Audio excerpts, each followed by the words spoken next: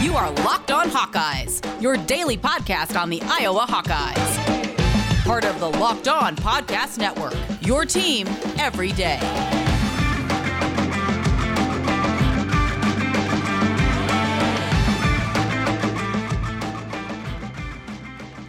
Welcome back, Hawkeye Nation, to a Thursday morning episode of the Locked On Hawkeyes podcast, your daily podcast covering your Iowa Hawkeyes on the Locked On Podcast Network. As always, I am your host, Andrew Wade, excited to be back for another episode today. And while this episode will continue to go on today, it's going to be a little bit different. We had a crossover episode with Jay Stevens of the Locked On Buckeyes podcast, breaking down the game tonight, Iowa versus Ohio State. However, that game has been postponed, yet we're going to continue with that piece of the conversation because we talked about a lot of things that are important regardless of the game being played tonight. What to expect from Iowa, how do you defend Iowa, what has been going on with their offense, and what are some of the key players to watch in any given game. That is all being covered on today's crossover episode with Jay Stevens of the Locked On Buckeyes podcast. And on tomorrow's episode, we're going to be breaking down Kirk Ferentz's news conference, so be on the lookout for that. But first, before we get into the show, I want to thank you all for making the Locked On Hawkeyes podcast your first listen every single day.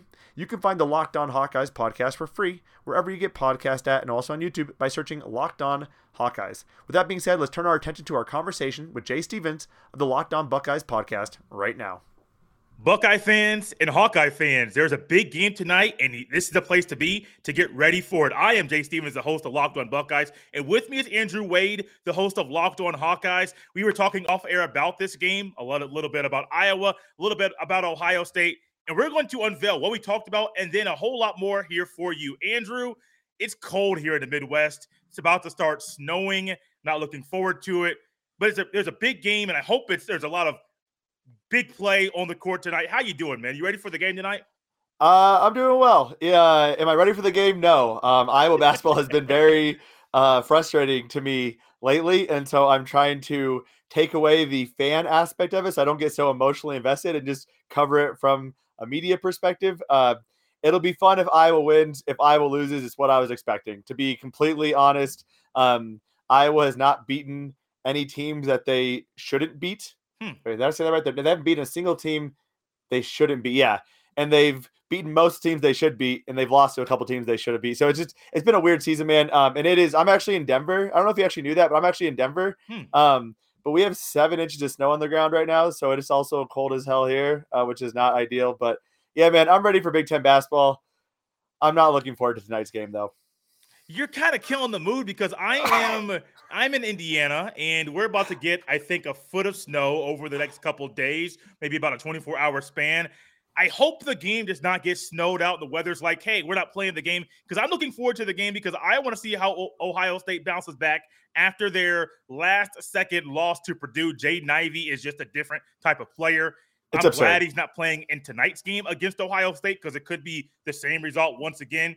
You went a little bit into what Iowa's season has been. Ohio State season, they are good, but they're not fully healthy. They're good, but the rotation has been changing game by game.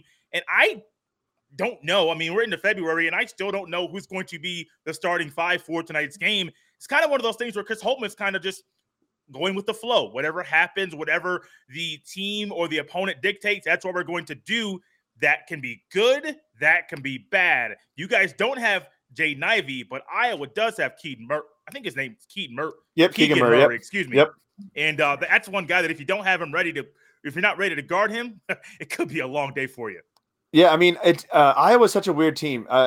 They have another National Player of the Year candidate again in Keegan Murray. They have his brother, who no one talks about, Chris Murray, who when he has an opportunity is arguably the second best player on the team. We have 3 guys who are 6'8" and can guard the 1 through 4, if not the 1 through 5. Keegan Murray has played center at times. Yet we're trash on defense. We are inconsistent on offense. Are the best 3-point shooter in the history of the Big Ten can't hit a freaking shot to save his life right now. And we just lost to Penn State on the road. So I do apologize for killing the vibe here, but I don't have a vibe. I'm just unhappy. It's only been 2 games, but we lost 3 out of the last 4. We lost to Rutgers on a last second shot, which is unfortunate. I would argue the officiating in the Big Ten is one of the worst I've ever seen this year. Should never have been a foul call there, but regardless, I digress. We beat Penn State, thank God. It was on a Saturday, and Carver was packed and sold out, so I'm going to give some bonus points to just the fans. We lose to Purdue. Honestly, it was never really close. We made it kind of close halfway through the second half, but it was really never close. Anytime we got close, Purdue's like, oh, we'll just have another guy hit a three. No big deal. And then Penn State, that was just a nasty game. It was just a gross game. People want to blame the officiating. Iowa shouldn't have let it get down to that. We shouldn't have had to have a miracle last-second tip-in by Keegan Murray to make it to overtime. We should have fouled in the first overtime. I mean, it's just bad thing after bad thing, man. And I'm not sure what team's going to show up. Iowa has not done well on the road. They have, let me look at it. They only have 2 road wins this whole year.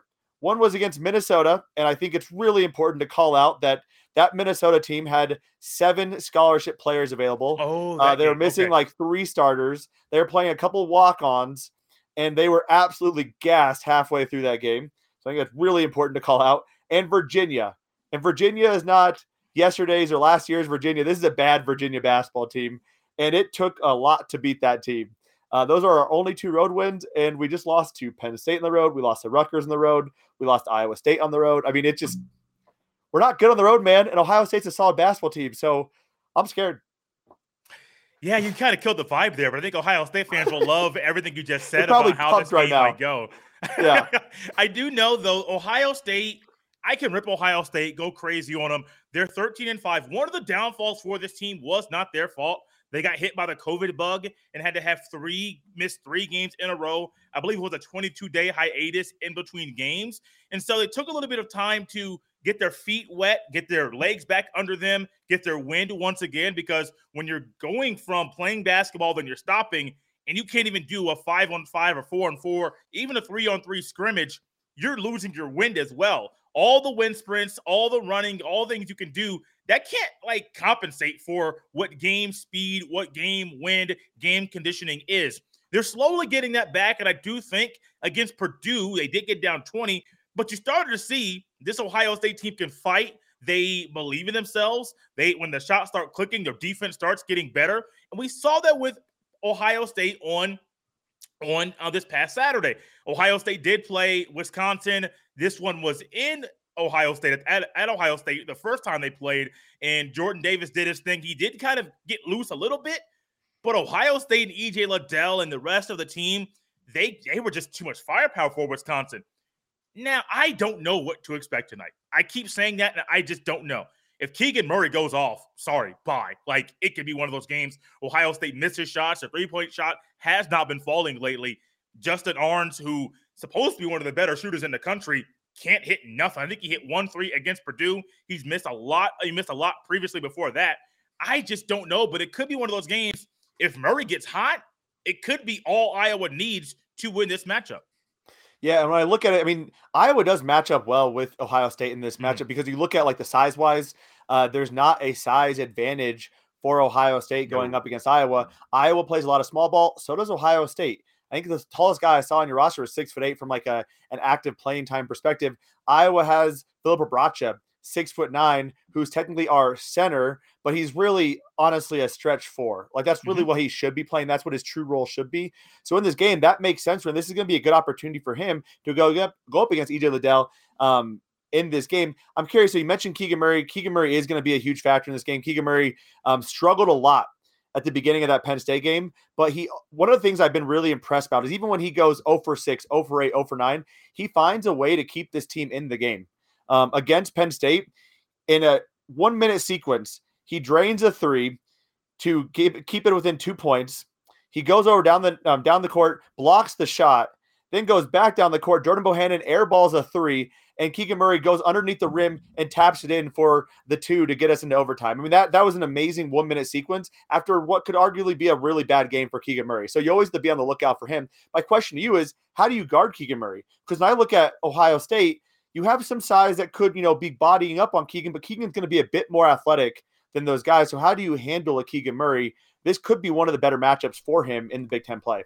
All right, y'all, I need to quickly pause the conversation with Jay to remind you that BetOnline.net has you covered this season with more props, odds, and lines than ever before as football continues its march through the playoffs right up into the big game, which is taking place in just a little over a week. BetOnline.net remains the best spot for all of your sports scores, podcasts, and news this season, and it's not just football. BetOnline has up-to-the-minute info on pro and college hoops, NHL, boxing, UFC, along with live real-time updates of all the current games going on each and every day. Don't wait to take advantage of all the amazing offers available for the 2022 season. BetOnline.net. It's where the game starts. And it is Super Week, brought to you by Get Upside. And there is no better place to get coverage of the big game than the Locked On NFL podcast. Locked On NFL, Locked On Bengals, and Locked On Rams will be in LA all week covering the big game. Let's turn our attention back to our conversation with Jay right now. There's one of two things that I do believe Chris Holtmann will do. He kind of showed it against the last game against Purdue, and I think he's trying to trending this way with the second unit. First off, Malachi Branham, he is a true freshman. He started off against Jordan Davis the first time when Ohio State hosted Wisconsin. Davis got the better of him a couple times down the court, and the next thing you know, Chris Holtmann's like, look, you could get me twice. You're not going to get me 3, 4, or 5 times in a row. Made a quick switch, and it was a great switch at that time. So it could be Malachi Branham. I'm kind of skeptical about putting a true freshman against a guy that's as lethal as Murray is, but he's been starting. He's been playing really good basketball on both ends of the court, and I do think that's where you're going to start. Second, off the bench is probably going to be Eugene Brown, a little bit more of a, I think of like 6'6", 6'7", sturdy frame.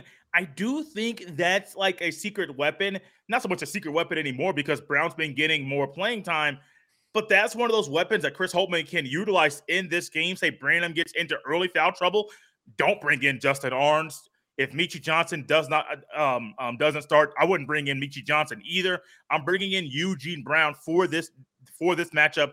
This is me. Now, Chris Holtmann may go another way, and I think if he goes another way, I honestly think it would be stupid to go down that road. I think that you got to have Branham and then Eugene Brown, and those are the only two guys that you have guard Murray in this game.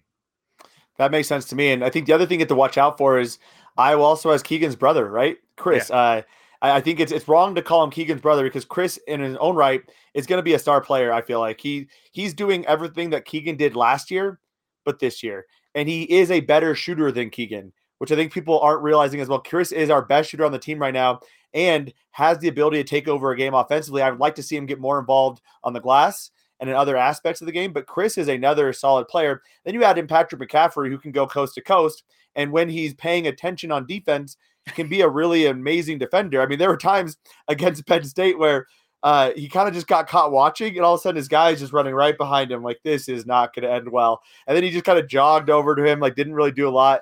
But those three guys, all 6'8", all athletic, all can guard, again, that 1 through 5 spot. Those are going to be interesting matchups. I'm curious, how have you seen teams match up on EJ Liddell? How have they guarded EJ Liddell?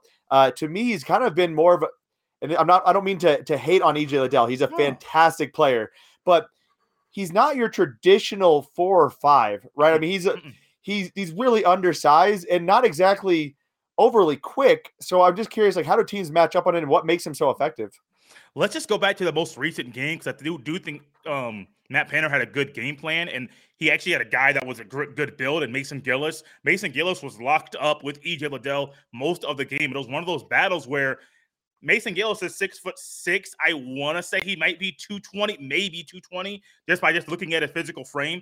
And that may be the kind of guy that you need because Liddell will want to take bigs out to the three-point line, either dribble drive, mid-range, or even just pop a shot right in their face at the three-point line. Well, you can't do that against Mason Gillis. He's quicker. You can't really body him. And that's the type of player that you need to have against Liddell, because if you have a 6'10", 250 slow foot big man in the Big Ten, Liddell's going to destroy him all day. If you have a guy that's, say, 6'4", 200 pounds, Liddell's 6'6", 240, he's going to kill you and destroy you all day long. Now, you may be quicker at 6'4", 200, but Liddell has the body and the size. The one thing with this team, though, that I do think you could slow down Liddell a little bit more and create turnovers is well-timed double teams. And I'm not just saying well-timed double teams as far as like the timing of it, but I'm going to couple that also with where the double team is coming from. Ohio State's been a bad three-point shooting team. I mean, bad lately. I was watching one broadcast, like, oh, Ohio State's shooting good from 3. I'm like, what team have you been watching?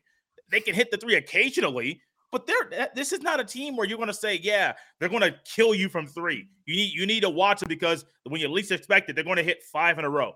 That's not this team. And so a well-timed double team, when you get that coming from the proper angle and from the proper guy, a lot of times Liddell is going to look to throw to Zed Key. That's not always the best move, especially when they're both going to be inside from the mid-range to the block area. Sometimes you're going to get the guy leaving, let's just say a Jamari Wheeler, which is okay because Wheeler's not your traditional three-point shooter. And so you got to make sure you know when you're going to double team, what angle the double team's coming from, and what man is going to be the double teamer. So that's a lot in a little short period of time. But I do think that double team really at times, especially in crunch time, when things kind of get a little bit more tense, that's probably going to be the ideal way to slow down Liddell. The thing is, though, it's hard. I mean, even against Mason Gillis, he put up 20 points. And so I'm talking about a guy that did a good job defending him. Liddell still had 20. And so he's very, very tough to defend. And one thing he's done very, very well, a little bit more long-winded answer, letting the game come to him. There was a time earlier where he was just forcing it and just trying to get his shots early or trying to force feed it into Zed Key. Morely, it's more just whatever the defense is throwing at Ohio State, Liddell's going to say, hey, I am going to just facilitate, work this thing around. If I don't get my shots off consistently till the second half, he's been fine with that. And I do think that's the formula Ohio State needs, especially against Iowa, because if he starts force-feeding shots and if he just starts jacking up shots that are stupid, dumb, idiotic shots, that might be Ohio State's downfall. Yeah, there's a lot of things to unpack with that. So I'm gonna start with the first one I can think of on top of my head. If EJ Liddell does play that facilitator role and is able to be patient in that facilitator role, there will be opportunities for the Buckeyes. Iowa does a great job defensively, and this is ironic considering I said Iowa is terrible defensively.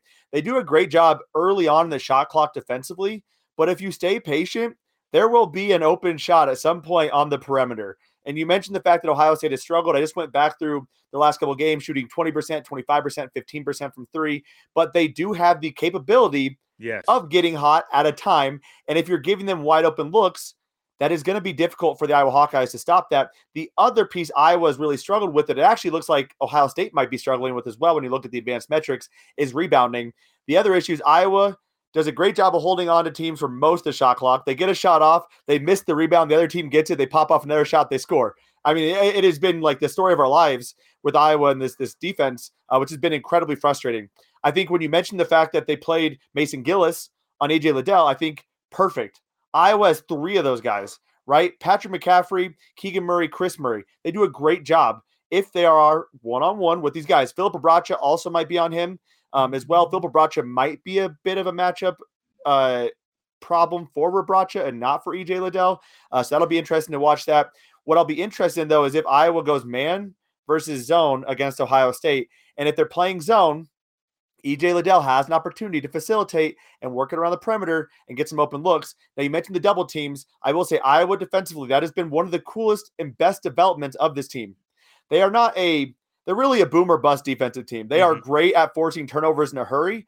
We're going to talk about your boy, Tony Perkins, but Tony Perkins has done a phenomenal job on the defensive end of the basketball court.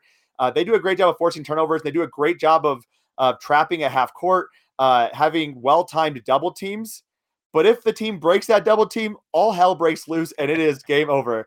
So that can be an issue as well for the Iowa Hawkeyes defensively. Tony Perkins, let's go ahead and start right there once again, because I do think Ohio State fans will want to know more about Tony Perkins. I talked about him last year. Andrew and I did a little show last year previewing the Ohio State Iowa game. Excuse me. I'm from Indiana. Tony Perkins is from Indiana. And I told Andrew, I want to hear about the guys that are from Indiana that I watched play basketball in high school. At the time, it was Jack Nunge. I think now he's at Xavier. But Tony Perkins is still there. What can fans expect? Because we talk about Keegan Murray all the time. He's going to get a lot of the attention. I wonder how that defensive matchup is going to be for Ohio State, because if Chris Holtmann is going to start Jamari Wheeler and then Justin Arns and then Malachi Branham, that could be a defensive nightmare. If he starts Meechie Johnson and it's Justin Arns, I personally don't trust Meechie Johnson that much on defense. He's young and he plays like he's a young basketball player. But Tony Perkins, though, what does he provide for Iowa, and what can Ohio State fans expect when Iowa and Ohio State play? Yeah, so Tony Perkins really provides a spark defensively. Offensively, his game is still developing, and as we kind of talked about before the show, the issue is I feel like his game doesn't mesh perfectly with how Iowa's offense is typically ran, and he's not the number one guy when he's on the court. He's typically not the guy who is expected to take all the shots. He comes out there and he plays very outstanding defense, but he's just typically not going to be that offensive juggernaut. He's still working on developing that three-point shot. He had some nice games early on in the season. Illinois and Purdue, he went 3 of 5 from three. Early on in the season, 2 of 2 versus North Carolina Central, and then 2 of 5 versus Western Michigan and Alabama State. So he did a little better job of developing the outside shot, but we haven't seen it nearly as much as of late. He at least hasn't hit that nearly as much. And again, I feel like Tony Perkins' game is more predicated on driving to the basket, and he's not getting those opportunities to really succeed in that way offensively. But Tony Perkins is a fun and fantastic player to watch. Defensively, he is so energetic. Iowa at times, well, last year at least especially, they would get so pissed off at how lackadaisical they were playing on defense with their first team. They would sub everyone out. Screw it all. Joe Wieskamp, you're out. Luka Garza, you're not Luke Garza. You kind of keep Luke Garza, but everyone else, you're all out. And we're putting in our second unit because they're actually going to play some defense. And that's what you see with Tony Perkins. He just does such a good job of man and in zone on defense. Anytime you have him on a guy, that guy's not going to be able to do a lot.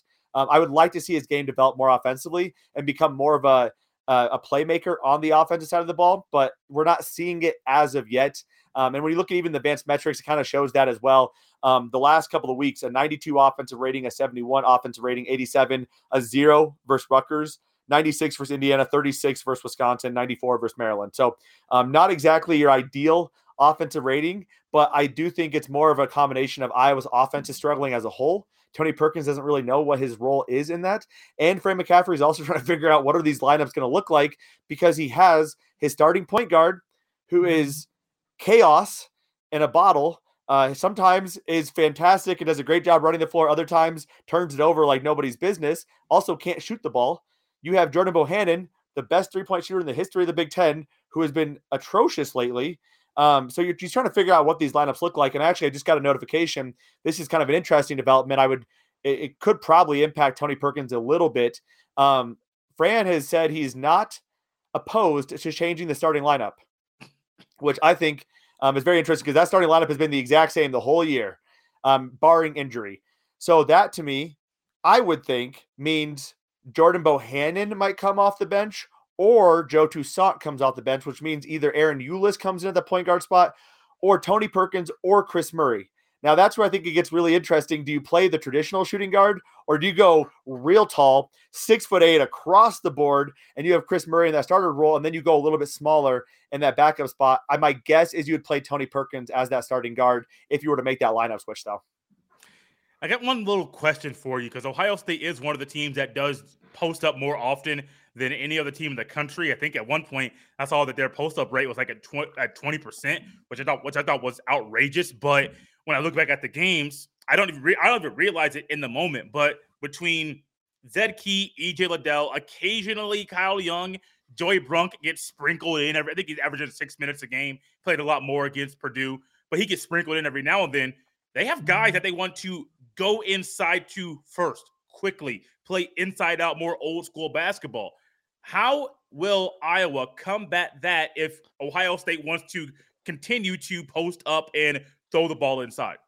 Yeah, I mean, I think that actually bodes well for Iowa and their zone attack. So I think when you do that, you're going to have Filip Rebraca down low. Filip Rebraca does a nice job of keeping his base. He does a nice job. He's not going to block a lot of shots, but he's not going to make it easy on you, right? He's always got his hands up, and he's just going to be in your way consistently. Then the problem is, though, you're going to have guys who try to come in and double team them down low. And if they can be smart and dish it out, that's where you have that issue with that inside-out game. We saw with Luka Garza a lot last year. Luka Garza would get double and triple teamed. Mm-hmm. He would find the open guy. Three-point shooters are going to shoot. They're going to hit. That could be a problem for Iowa, and we've seen that be a problem in the past. Travion Williams did a nice job against Purdue in that similar fashion. He's a nice facilitator from the post. So if Ohio State is able to do that, that could be a problem for Iowa, especially if they do a good job of hitting a few shots early on. If EJ Liddell can get hot, or Zed Key can get hot, hit a few shots, you're going to see more double teams come down, and then you're going to see more of that opening up on the perimeter. And it's just going to be a butterfly effect of bad things happening for the Iowa defense. Yeah, I really hope that Ohio State's shot that started falling in the second half against Purdue, I hope that continues, because I do anticipate a lot more posting up. I do think sometimes with the mental psyche of players, we're human. If you don't get the ball early, it might derail your effort later in the game. So I wonder if Chris Holtmann knows we got to get Zed Key the ball early just to keep him mentally locked in and engaged. And then throughout the game, if they go away from him, so be it. It's just how the game dictates. So I wonder if the Ohio State shot keeps falling and Ohio State wants to keep going the ball to Zed Key and Liddell at the block. I mean, this could be a 15-point win for Ohio State. I don't know if it'll be that large of a win. I do think Ohio State does win. I don't think that they're going to lose 2 games in a row, especially with the way they finished that game against Purdue. It's just kind of one of those games where Iowa had a close game with Penn State that still baffles me. And then Ohio State needs to really right now, remind everybody, we're not just a team that's going to be number 15 to 20 all year long. We're going to be a team that nobody wants to play at the end of February going into March. This is a great game to do so. I got Ohio State probably winning by 6 to 10 points. I'm trying to be as realistic and generous as possible. You said you think Iowa's going to lose, right? Yeah, I would agree with your assessment 100%. And I think the best way to do that, I think defensively, what Ohio State needs to do, I just got another notification. Connor McCaffrey is out in this game. And Connor McCaffrey, depending on who you talk to, has a very divisive figure in Iowa basketball. People who look at just stats and look at his shooting, and it's a really bad shoot. I don't like the shooting motion, but they look at the stats and they think Connor McCaffrey is terrible. Connor McCaffrey is our best facilitator. Mm-hmm. And when we're when a team's playing zone defense against us, Connor McCaffrey does a really nice job of finding the open guy. Connor McCaffrey is out. I think it was the Indiana game, and they went, or maybe it's Minnesota as well. They went to a zone defense. Iowa cannot beat it. They have not shown they can beat it yet. Especially when Connor McCaffrey's out, they have no one to facilitate that and get it moving, and they really struggle. It just becomes throwing it around the 3-point line with your defenders right on you all game, and there's just no one's able to really create for themselves in that situation. If I'm Ohio State, I'm going to the post quick. I'm trying to get a few good looks quick to open that up, force Iowa to collapse on you, then shoot the 3. On defense, I'm playing zone all day and making Iowa try to beat you. Make Iowa try to beat you. Make Iowa try to hit open 3-point shots. They have been unsuccessful to this point. Now, again, this starting lineup thing is going to be really interesting. And Fran he doesn't say things like that unless he truly is thinking about it. And this wouldn't surprise me to maybe see Tony Perkins start tomorrow, which would see Jordan Bohannon coming off the bench, which I am done trying to guess what gets Jordan Bohannon going. Like, I don't know what to expect, but like, this is one of those situations where it wouldn't surprise me. Jordan Bohannon coming off the bench, just super pissed off and draining like 6 threes from like the half court mark. Like, ha, I'm back. But also it wouldn't surprise me for him to come off and airball 3 balls in a row. So it'll be very interesting from an Iowa perspective. But that's how I would beat Iowa if I'm Ohio State. And I think Ohio State does that. I think Ohio State wins this game. As you said, probably by 6 to 10. Iowa's going to play aggressive. They're going to play strong and tough throughout the game. They're not going to give up. So they're going to always be able to keep games close. But I don't see how they win this game. I just don't. Is Bohannon the kid last year during the tournament that had the T-shirt that was like talking bad about the NCAA? That's the same kid I'm thinking about? I don't remember the T-shirt, but it wouldn't surprise me. I mean, he was the kind of the lead person along with Geo Baker from Rutgers, kind of spearheading the NIL movement. Oh, okay. Yes. I don't know if I thought it was a T-shirt. Maybe it wasn't. Maybe, I don't know. Man, this was fun, man. A little 25, 26 minutes. We're done. Fast forward through this whole show. I'm looking forward to the game. I'm not going to lie to you. I want to see Ohio State play well. I want to see Ohio State build off of that second half performance, last 10 minutes of the game against Purdue. That's what I want. I'm being selfish. I don't care. But I just don't know if what I want or what I think is going to happen will actually happen Thursday evening against Iowa. Andrew, let everybody know where they can follow you on Twitter. And if they want to follow along with the game, they might be right on your Twitter feed. Yeah. You can follow me at Wade_Andrew, although my Twitter account is currently suspended. Well, not suspended.